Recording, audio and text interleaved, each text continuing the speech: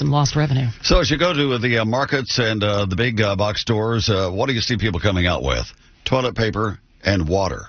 You don't need the water. LA's water comes from the Metropolitan Water District, a system with multiple reservoirs, water lines, pumping stations, so it's very reliable. As for its purity, General Manager Jeffrey Keitlinger says it's one of the strongest points for use. The drinking water coming from your tap has been so rigorously tested and treated, more so than, most bottled waters in terms of regulation, that it is not going to be an issue drinking tap water. In fact, it's usually your healthiest alternative. And health experts continue to point out coronavirus cannot be spread through drinking water that's been treated. Bottom line, if you want to store a few days' worth of water in the event of an earthquake, fine. Otherwise, rely on the tap and save yourself a lot of money in the process. Pete Demetrio, KNX 1070 News.